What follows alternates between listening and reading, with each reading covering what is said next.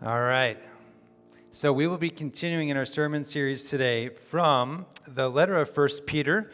1 Peter, if you're new, just to give you a little bit of context, was written by Peter, who was one of Jesus' 12 disciples in the first century, written to Gentile Christians in Asia Minor, which today would be northwestern Turkey. They were experiencing a fair amount of persecution as a result of their newfound faith in Christ. And so Peter wrote to them to encourage them and to give them hope not to give up and to call them back to their identity as the people of God and to realize what an incredible, rich treasure this was and that they should not be discouraged, not be intimidated by suffering, not be put off by persecution, but to stand strong and to remember who they were. And so that is exactly what today's passage is about. Here at Grace Church, we love expository preaching where we pick a book of the Bible and we just go straight through and we try not to skip over parts that are difficult, but just to trust that each part of it is God's word to us and can speak to us where we're at and give us hope and encouragement and correction. So we'll be continuing today. This is a transitional passage where Paul has been talking about the great hope that we have as believers in Christ, and he's going to be moving into talking specifically about the various situations you might face in your life, especially relationships at home, relationships at the workplace, and how to be the light of Christ, especially when your faith is coming under fire because of the context. But today, he's laying the foundation for that, helping the church to remember who they are. So I'm not going to spend too much time introducing this. We're just going to get straight into it, but I am going to read the passage for us today. So you can check out your Pew Bible. It's page 1014, or you can follow on the screen behind me. Again, this is 1 Peter chapter 2. We're going to read verses 4 through 10 today. As you come to him, a living stone rejected by men, but in the sight of God, chosen and precious, you yourselves, like living stones, are being built up as a spiritual house to be a holy priesthood, to offer spiritual sacrifices acceptable to God through Jesus Christ. For it stands in Scripture, "Behold, I am laying in Zion a stone, a cornerstone chosen and precious, and whoever believes in him will not be put to shame. So the honor is for you who believe. But for those who do not believe, the stone that the builders rejected has become the cornerstone, and a stone of stumbling and a rock of offense. They stumble because they have disobeyed the word as they were destined to do. But you are a chosen race, a royal priesthood, a holy nation, a people for his own possession, that you may proclaim the excellencies of him who called you out of darkness into his marvelous light. Once you were not a people, but now you are God's people. Once you had not received mercy, but now you have received mercy." All right, so the first point here, I want to call this the inevitability of conflict. The inevitability of conflict. Jesus is a lightning rod. So Peter is making the point, helping them to understand that there is no neutrality when it comes to Christ. There will be people who come to Christ and love him and accept him and hold him to be chosen and precious, right? They will choose him, but then there is the reality that not everybody will respond to him in the same way. And so a couple times in this passage, Peter makes reference to the fact that he is the stone that is rejected by some. So if you look at verse 4 with me, as you come to him, a living stone rejected by men, but in the sight of God, chosen and precious. Right? Christ is precious to you. He's precious to some. But there are others who do not receive Christ. They do not put their faith and trust in him. They reject Christ. For the New Testament writers, there's no middle ground. It's an either or. Either you are for Christ and you are a follower and you hold him to be the Lord of life, the source of salvation and light. There's an acceptance and embrace, or there is a rejection. And so Peter is saying this, he's spelling this out so that his audience understands that when you follow Christ in the world, you have a target on your back. That there is danger because of the reality that some people go to him, believe in him, others don't. Verses 7 through 8, he continues in a sort of similar vein. So the honor is for you who believe, but for those who do not believe, the stone that the builders rejected has become the cornerstone and a stone of stumbling, a rock of offense. Why is it that there's this conflict? Why is the conflict inevitable? Right? Is it the fact that Christians, like once they become Christians, that they all of a sudden become hostile to their neighbors, or that they're being intentionally antagonistic? Now, I don't think that's what it is. But Peter is setting up, he's helping us to understand the reality that to say Christ is Lord is a political statement.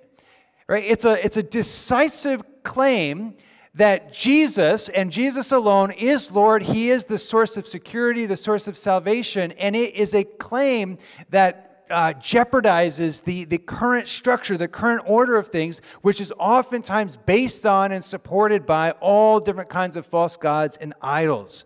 So someone once said that if you stand for anything in the world, great, my wife shared this with me earlier this week. I apologize, I forget who the author was. But if you stand for anything in this world, you're going to have people that take issue with that, right? It's not the only way that you could go through life and never offend anybody, never upset anybody, is if you never take a stand on anything. But if you have a strong opinion, or you're willing to stick by something that you hold to firmly, right, you will make some people upset. This was a secular author that said this. And I would say, if that truth that you hold to is Christ, then it will be doubly true. That is going to be an issue for some people. We need to be prepared for this, need to understand that it has always been the case. And the Bible is filled with stories, examples of when you hold to Christ as Lord, when you have faith in the true God, this creates a problem. A couple of examples in Scripture. Judges 6, in our evening Bible story that Sherry and Jill have been doing a wonderful job of leading. They're leading us through Judges. And in chapter 6, we haven't quite gotten there yet on Sunday night. The next class is tonight, by the way, if you'd like to come. But, God calls the leader Gideon. He somewhat seems to call him out of the blue. And Gideon's like, okay, he kind of tests that. He says, okay, God, I'll follow you. God says, Gideon, I'm going to use you to deliver your people from their enemies, but I need you to take care of something first, Gideon. The very first order of business is I need you to go to your father's house and cut down his idols. And Gideon says, okay, let's do it. So he sneaks into his father's home at nighttime and cuts down and burns the idols. And the very next day, the Israelites wake up and they're like, what happened to our idols? And they say, bring out your son. We want to kill him. So when you follow God, right, this disturbs the economy. It disturbs the culture because it is a claim that God alone is God. Daniel chapter 3, a similar situation. Nebuchadnezzar builds an idol in his own image, and he says, okay, everybody, when you hear the sound of all the instruments playing, bow down and worship. But Shadrach, Meshach, and Abednego, they are Jews from Israel. They're friends with Daniel. They say, we believe in one God, and we will not bow. And what happens? Conflict ensues. And this angers and upsets everybody, and so they are cast into the fire, but God delivers them.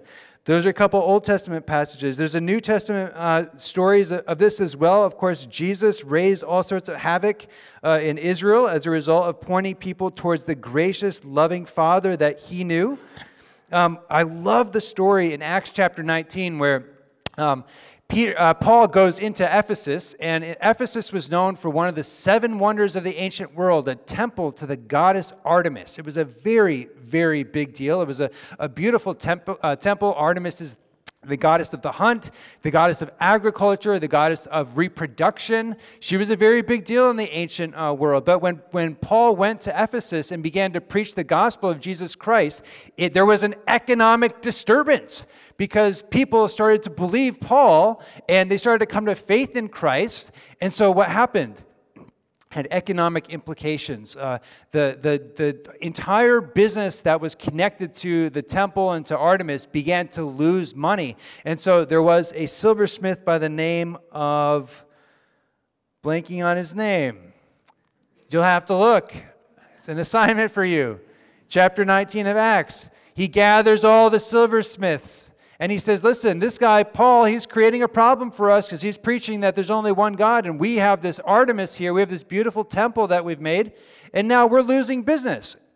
They're not buying our idols anymore. And so the whole point is that when believers turn to faith in God, right, they stop bowing the knee, they stop serving the idols of the culture. Now, in the ancient times, these are false gods, but in our times, perhaps these are idols of the heart. And so a question that each believer in Christ should ask themselves is this: what idol am I refusing to bow down to? Right? Cultural idols, things like wealth and prestige and reputation and success. What false god am I unwilling to bend the knee to? In your own life, you're saying, yeah, the culture might live for this. It might be dedicated to that. It might see supreme worth and value is in career, is in having a big home and living comfortably in the suburbs. But I'm not going to bow the knee to that idol. And I'm going to let my life be an indication that there's one true God, there's one true source of life, and that is Jesus, right? If we do that, that's going to create a tension. That's going to create a problem. And this is what Peter talks about here, which is the offense of the gospel.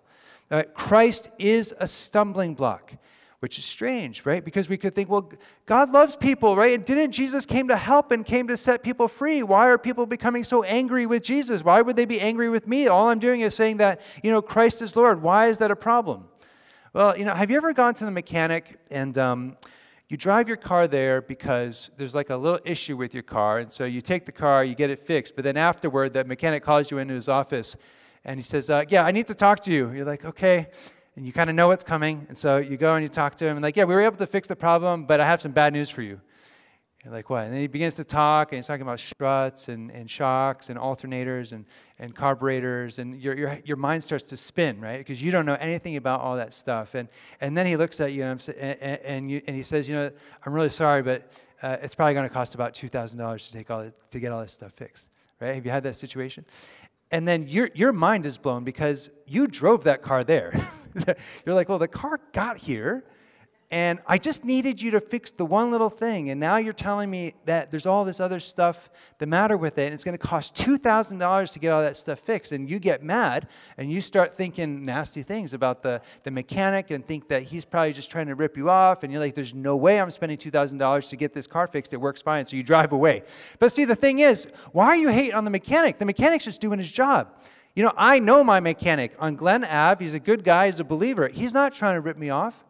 Right? He told me all that stuff because he's genuinely concerned, because he knows his stuff, right? They're not trying to rip us off, usually. They're trying to help. They're trying to help, but we get mad at the mechanic. It's not the mechanic's fault that my car has 100,000 miles on it and that it's old and that there is such a thing as rust. It's not his fault. So why do we blame the mechanic? Why do we act like they're the one trying to steal our money or something like that? Well, I think sometimes Jesus is like the mechanic.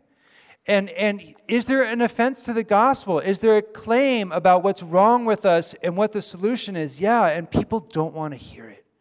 People don't want to hear it. And so the inevitability of conflict is the reality that when our lives are about Christ, that will create a problem for people. It is a very, very impactful, powerful claim with lots of implications for what people are living their lives about. And so we got to be prepared for that. How do we prepare for that? Get ready for battle? Do we get ready for fight? Do we get organized and try to rally a political party to fight our cause? Right? These are maybe ways that we think about, okay, if there's going to be a conflict, what do we do? But that's not what Peter does. So this brings me to point number 2. In the light of the coming persecution, in the light of the conflict, right? Jesus is a stumbling block. Some people reject him, others love him. This creates an economic or political crisis. What do we do? How do we prepare? Come back to identity.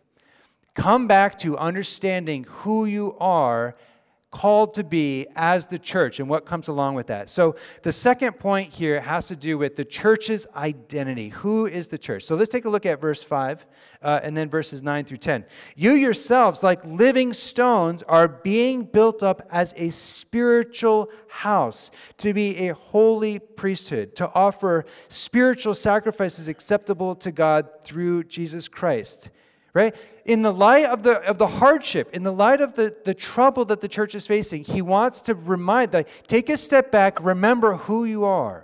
Remember who you have been called to be. He continues in a similar vein, verses 9 through 10. But you are a chosen race, a royal priesthood, a holy nation, a people for his possession, that you may proclaim the excellencies of him who called you out of darkness into his marvelous light.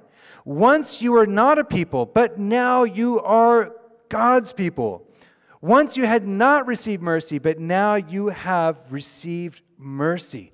So he's talking to people, right, who are experiencing persecution, who are experiencing marginalization, right? They thought being a Christian would be great. It turns out this creates all kind of problems within the community because their lives are offensive. It's this stumbling block. So in light of that marginalization, in light of that persecution, he wants to remind them who they are. And he does so by using this very, very lofty language to give them an incredible picture of the rich privilege of being the people of God. Now, I've been wrestling all week trying to figure out how to explain this because Paul uses metaphor on top of metaphor. In this section, he takes one metaphor, the priesthood metaphor, and then he piles on top of that another metaphor about being a temple, and then another metaphor about being a chosen kind of possession of God. So what is going on here? And if I could summarize it, he's taking Old Testament imagery for the people of God and language, promises that were used to the Jews, and then appropriating that and applying it to the Gentiles. Okay? And if you look in the Old Testament, of course, he's quoting from Isaiah chapter 8. He's quoting from Hosea. He's quoting from Psalm 118. But there's one passage he does not quote directly, but in my opinion is the kind of pivotal passage that he's referring to, and that is Exodus chapter 19, which I want you to read this with me. Or I'll read it, you listen. But then as I read it, look for all the overlap in the language that is being used here. Exodus chapter 19, what's the background here? Moses has just delivered the people of God out of slavery in Egypt. They had been slaves in Egypt under Pharaoh. Moses came in. There was a dramatic showdown between Yahweh and the gods of Egypt. You know, the 10 plagues, it wasn't just about disasters, but each plague was God saying, right, I am stronger than the gods of Egypt. God was making a name for himself. He heard the cries of his people. He's bringing them out of suffering. Moses brought them through the Red Sea. They finally make it to safety. They're in the desert, and it's at the desert that they're at Mount Sinai, and God enters into a covenant relationship with the Israelites and saying, I'm going to be your God. You're going to be my people. You're going to be my treasured possession. I'm giving you the law here as part of our covenant, which is going to help you understand what it will look like for you to be my exceptional, sacred, chosen people in the world. And so, right, Moses goes up on Mount Sinai. He's meeting with God, and this is what it says. While Moses went up to God, the Lord called to him out of the mountain, saying, Thus you shall say to the house of Jacob, and tell the people of Israel, you yourselves have seen what I did to the Egyptians, and how I bore you on eagle's wings and brought you to myself. Now, therefore, if you will indeed obey my voice and keep my covenant, you shall be my treasured possession. You see that word possession used there again? Same word Peter uses. Treasured possession among all peoples. For all the earth is mine. And verse 6 is key. And you shall be to me a kingdom of priests and a holy nation. These are the words that you shall speak to the people Israel. Treasured possession, a holy nation, a royal priesthood. God is saying, listen, I took you out of to the Israelites. I took you out of the fiery furnace, the pit of suffering, out of slavery. I rescued you. I've brought you here. You are now my chosen possession, and I've made you to be a temple. I've made you to be priests, and you have this special role and function in the world. Peter is borrowing from this exact passage. He's using all the same concepts, and he's now applying it incredibly to the Gentile believers who have put their faith in Christ, who are currently experiencing suffering. He's saying, listen, I know you're going through a lot. I know times are tough. I know you have a target on your back. You're coming under pressure. You're suffering. But what God did for the Jews by bringing them out of slavery and making them his treasured possession, God is taking you out of your suffering, out of your marginalization. He is establishing you as a new community to be a royal priesthood, to be a special sacred possession of God in the world, to declare the praises and the excellencies of God. Isn't that incredible? You know, when you're going through a tough time and you're experiencing hardship, and perhaps you are experiencing real persecution and hardship, to remember that you're not marginalized in the eyes of God. You are not a nobody in the eyes of God. But you're a living stone in this temple that God is taking each one of his followers and he's assembling them into a temple to be a special sacred place where God makes his presence known and makes his glories known to the world. That's the church. It's really a lofty and incredible calling that God has given the church, isn't it? You know, I think to understand this, and appreciate this a little bit more, we have to understand the worldview of the ancient peoples. In the ancient times, the cosmology was basically this, and I apologize if for some of you, this is so boring. Some of you find this interesting, I know, but some of you think it's boring, so just bear with me. In the ancient cosmology, there's two worlds. There's the material world, physical world, which is earth, it's where we are, and then there's heaven. Heaven's up there. It's a separate world. It's where the spiritual beings are. It's where God is. It's where heaven is, all right? In the ancient cosmology, these two worlds are separate. They're very separate. They don't overlap. They're disconnected. God is with God in heaven, and we are here in the world. But in the ancient times, they believed that sometimes that divine heavenly sphere would overlap, would intersect with the earthly world. And do you know what that intersection was, that overlap that connects heaven and earth? It was a temple. It was a temple. The temple is that gateway to the divine. It is that special place that it's in the world, you can go to it, but it is somehow connects us to what is beyond. And so in the ancient times, right, like when God set up the temple, he said, if you want to meet with me, come to the temple. God said, I'm going to cause my name to dwell in that temple. And you can read stories in Exodus and later in Kings where the presence of God comes into the temple and meets the people in the temple. So the temple is this sacred, this gateway, this intersection between heaven and earth. That's the temple. Well, what about the priests? Well, the priests are the functionaries of the temple, right? The priests they're human, but they're sacred. Right? They're special. And so there's a whole big process that the priests, they have to be Levites, they have to be purified, they have to be of a special family line, but the priests are designated as the representatives of God. So think about it. You have this temple where there's the overlap between heaven and earth. You have the priests who are the functionaries. You want to meet with God, you talk to a priest. You want to offer a sacrifice to God. You go to the temple and the priest officiates the interaction, the engagement. So in the ancient times, the temple or a priesthood was very, very special, very, very sacred. And then the Bible teaches that ultimately the temple is not a building, it's a person. It's Jesus Christ. Jesus said, tear down this building, referring to the temple, tear down this temple, I will rebuild it in 3 days. And they didn't know what he was talking about, but the scripture teaches that later on, after Jesus was resurrected, they realized that Jesus himself became the temple. Right? What is the temple? We said it's that place where there's the overlap between heaven and earth. And Jesus, in his person, you have the divine, you have the human, fully connected in one person. So he's the temple, he's the meeting place of heaven and earth. But he also is the priest. And Hebrews teaches that he's our high priest. He offers his blood as an atoning sacrifice that purifies us so that in the person of Jesus, we are able to have access to God. You following me? I know it's a lot. So Jesus is the temple, he is the priest, but now what does Peter say?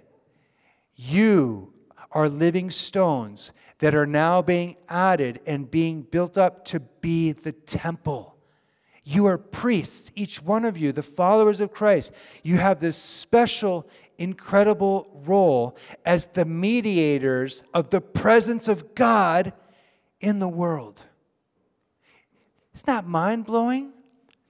Or we think of church as a building, as a place you go. That's not what his understanding of the church is. His understanding of the church is it's a living organism made out of disciples who are each a living stone built on the cornerstone of Christ, who together become the place where heaven and earth intersect. We become the divine vessel which the Holy Spirit fills. We become the embodiment of God in the world.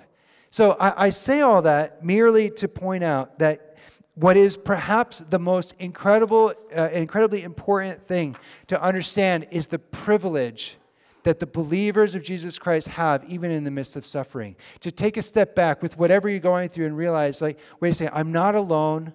The world might be marginalizing me. The world might think I'm a nobody. But in the eyes of God, right, we together, the followers of Christ, become this temple, this overlap between heaven and earth, this vessel infused with the divine presence, and we get to minister that to the world. You know, privilege, that word privilege has kind of a negative ring, doesn't it, for a lot of us? Maybe in the media you hear about white privilege. But, you know, I think a problem with privilege is actually when you have the privilege but you don't realize it, right? If you have privilege, fine. Fine, you have privilege, right? Don't deny it. Accept it, but then realize that with privilege comes responsibility, comes opportunity, right? What does Scripture say? I'm going to bless you to be a blessing. So if you have privilege, if you have blessing, great. Know that privilege, know that blessing, and bless others with it. The audience that Peter was running to would not have felt privileged. They would have felt like, wow, our faith has become a decided disadvantage in our culture. This is not good. But Peter, writing to people who are being marginalized, says, you have no idea how privileged you are. Pastor Armando last week, he preached, right, verses 18 and 19 from last week in chapter 1. Right? He needs them to realize the incredible privilege that they have as God's people, knowing what God has done for you in Christ. Verse 18, knowing that you are ransomed from the futile ways inherited from your forefathers, not with perishable things such as silver or gold, but with the precious blood of Christ, like that of a lamb without blemish or spot. The key, my friends, to overcoming every trial and suffering that is attached to following Jesus in this life is remembering our identity, remembering who we are. And with that identity, with that calling, comes a mission, which brings us to point number 3 today, the church's noble purpose, or the church's noble calling. With a privileged identity as being this temple, this royal priesthood, comes an amazing privilege and a role that God has called us to. Right? When the church comes under fire, or when we are going through a tough situation, it's very, very easy to get into a defensive posture and to think we got to fight, we got to defend ourselves. But Peter says, no, that's not what being this temple is about. Being a temple, being a priesthood comes with a very special role. Let's look again at verse 5. You yourselves, like living stones, are built as a spiritual house to be a holy priesthood, to offer spiritual sacrifices acceptable to God through Jesus Christ. So we see there this idea that we are called to make spiritual sacrifices. That's part of our role. And then he's going to expand that, verse 9. But you are a chosen race, a royal priesthood, a holy nation, a people for his own possession, that you might proclaim the excellencies of him who called you out of darkness and into his marvelous light. The priests and the temple have 2 primary functions. Number 1, offer sacrifices. Number 2, to proclaim the greatness and the glory, the majesty of God. So Peter, in verse 5, right, he says, your job as these priests is to offer sacrifices. But he talks about sacrifices in a new context, right? The sacrifices in the temple in the ancient times were to bring a grain offering, and they would bring that up on the altar and they would burn it as an offering to God. Or perhaps a sacrifice would be an animal and you would bring, and there would be an animal sacrifice. So he wants to be clear that when he says that your job as a temple or a priest is to offer sacrifices, we're not talking about animal sacrifices, thank goodness. But rather to live a life that is in keeping with the transformation that God has brought about through Christ in your life, right? We could go to Romans 12 to understand this a little bit better. What he means by offering sacrifices. Romans 12, 1 and 2. I appeal to you, therefore, brothers, by the mercies of God, to present your bodies as a living sacrifice, holy and acceptable to God, which is your spiritual worship. Do not conform any longer to the pattern of this world, but be renewed by the transforming of your mind, that by testing you may discern what is the will of God, what is good and acceptable and perfect. The sacrifices that this temple are called to make, this new priesthood, is simply to live the new redeemed life that is yours in Christ. The most honoring thing that you and I could do as followers of God is simply to be the people that He has redeemed us to be. You know, before knowing Christ, did you fall into sin? Did you hold on to unforgiveness? Were you engaged in stuff that now you were ashamed of? Were you a resentful person? Were you an impatient person? Were you angry? And having come to receive salvation in Christ, did you realize that God is rich and merciful, that He's completely forgiven all of your sins, that He's taken away your shame, that even though you were an enemy of God, through what Christ has done, you've been brought into fellowship with God, you've been made a son or a daughter of God? And has that being born again, has that experience of faith in Christ transformed you in any way? Then the sacrifice that you and I can live is simply being authentic to that new person that God has made you to be. Listen, I bet that there's any number of us in here perhaps had parents or maybe a father who was overly strict with us. And I don't know if maybe you grew up in a home where there was abuse or there was not a lot of love. And maybe you grew up feeling like you were never good enough and you broke the rules, and so there's a lot of shame put on you. And so your entire life you've carried a sense of failure, or you've carried a sense of like not being good enough, and you're always trying to please and always trying to earn approval, but always feeling like you're coming up short. And maybe that angry word from a parent or a loved one has just hung over you like a cloud your whole life. But then you come to meet Jesus and you realize that God is the Father that you never had, but that He is a God of love and a God of compassion, and that He loves you so much that He was willing to shed His own blood for you, that would remove every curse and every ounce of shame on your life, and He's given you a completely new identity and says you don't have to be ashamed, you don't have to feel like a failure, you don't have to feel like you're always falling short, because I have gone the distance for you, I've renewed you, I've brought you into my family, I have nothing but love and grace and kindness towards you in Christ. And has that changed you? Has that changed you, being born again in the kingdom of God? Then what would Peter say? You want to offer a sacrifice to God of praise? Be that new person. Be the new person God has made you to be. Be confident, right? Live in that sonship. Live in that gift. Accept this thing that God has given you and let it shine in your life. Right? What did Jesus say? I've given you a light. Don't hide the light. Let the light shine. Right? Our lives, the lives of the believers of Jesus, ought to be pointing the world to the greatness and love of a God who's got nothing but compassion and kindness and generosity and grace for us. And so when you go to work, or you go to your family, you're letting that love shine, you are a living sacrifice. You are allowing the fruit of the Spirit to bless those around you. It is exactly what Peter had in mind. This is the go. Gather, grow, give, and go, to be that light of Christ wherever He has put us. So that's part of it. And the other part of it is not just the acts of kindness and love and mercy, but also the all-important task of the church, verse 9, proclaiming the excellencies of God who has called us out of darkness and into His light. The church has one primary function. It is the absolute most important primary function of every local church, and that is to make God famous, to proclaim the greatness and the glory of God, a God who has rescued us out of darkness and brought us into the kingdom. And this is true on both a formal level and an informal. Formally, what this means is that when you come into a local church, that you ought to experience within the body of Christ, right, when we have worship, and we sing songs, right? You ought to come away every single Sunday with a greater appreciation for and the beauty of God, the majesty of God, right? And that is why, as a church, the gospel is so important for us, because it's the gospel that points us to the goodness and the glory of God, right? Every worship service ought to be helping us have a greater appreciation for the beauty of God, proclaiming the excellencies of God. And so if you're a member here and you're not seeing that, then you should come and talk to the elders and talk to me and say, Ben, I want to see a bigger, better God every Sunday. I want to hear about why is this God so great? Why is this God so special? Why is this a God that we would want to be excited about?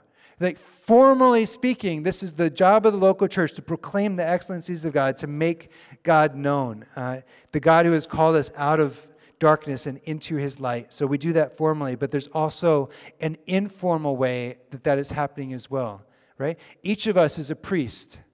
Each of us is a living stone. And so my question for you is, are you allowing the goodness and the graciousness and the majesty of God to shine through in your life? When was the last time you shared your testimony? When was the last time you shared about why God is good, why God is great?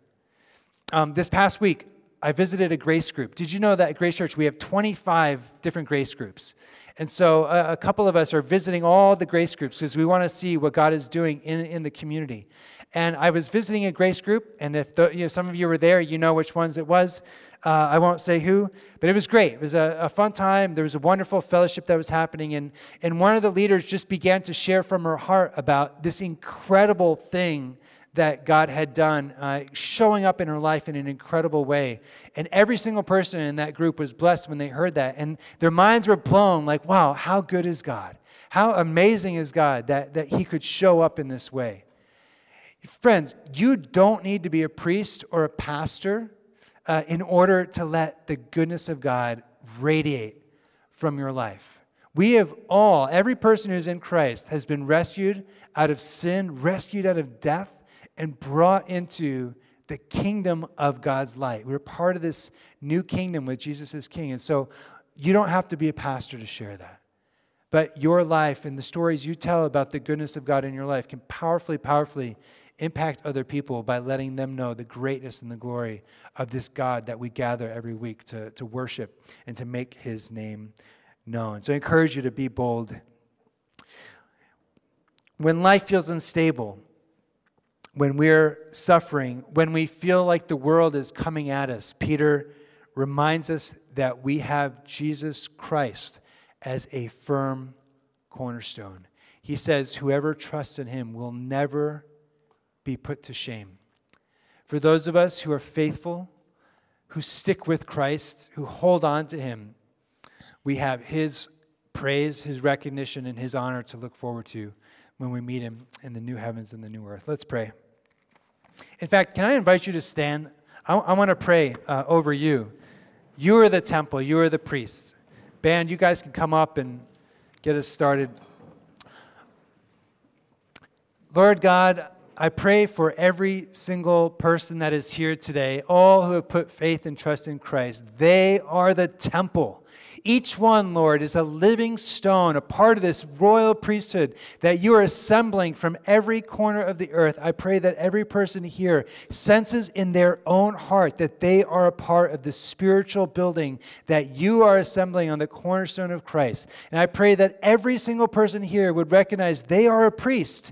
They are called to be this place where heaven and earth meet, the divine embodiment, to be filled with the Spirit so that their lives knit together in community, in fellowship with one another, can be a vessel that you by your Spirit are filling with incredible glory and majesty.